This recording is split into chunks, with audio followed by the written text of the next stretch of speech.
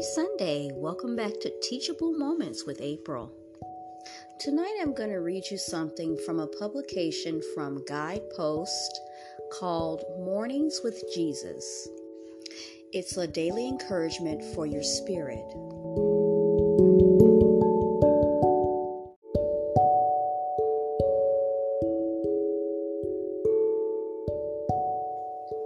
In a previous segment or episode, I talked about listening to that still voice inside of you, which, as we know, is the Creator speaking to you and guiding you.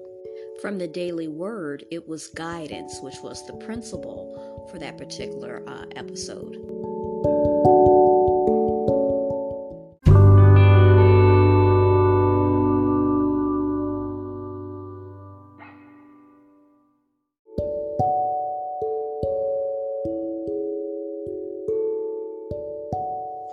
The scripture that I'm going to read tonight is Mark 4:39 from the King James Version.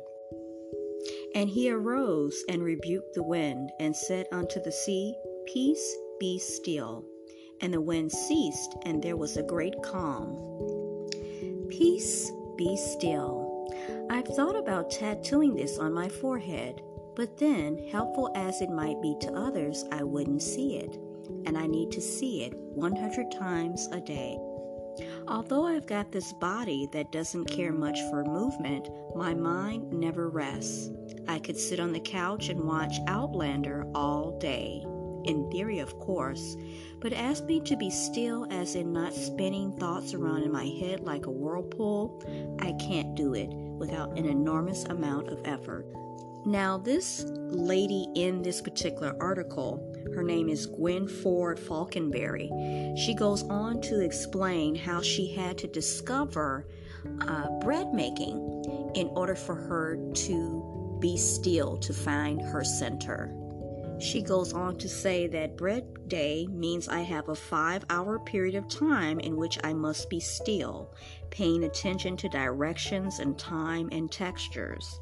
It has become therapeutic, like a ritual, to fill my home with the delicious smell of carbs, but it also fills me with peace.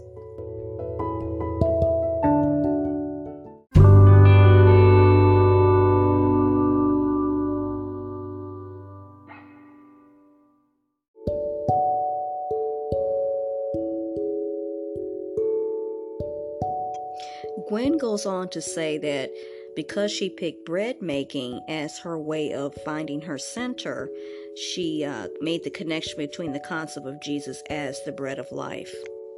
Then she goes on to say that there's a stillness, that great calm that comes from paying attention to His presence, listening to His voice, and placing His will and our will together.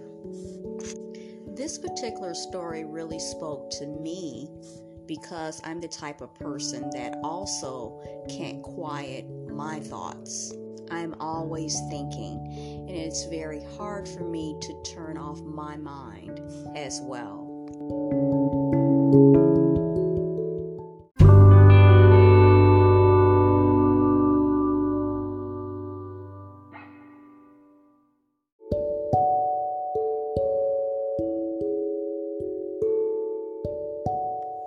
At the end of this particular section, it says Faith Step, which usually is in this particular publication. And it basically says, create a ritual that helps you be still. Now, for myself personally, I am still searching for that particular thing that's going to quiet my mind. So if you haven't either, I guess we'll be taking this journey together. If you are interested in this particular publication, you can find it online at guideposts.org. You can also look on Facebook, Mornings with Jesus.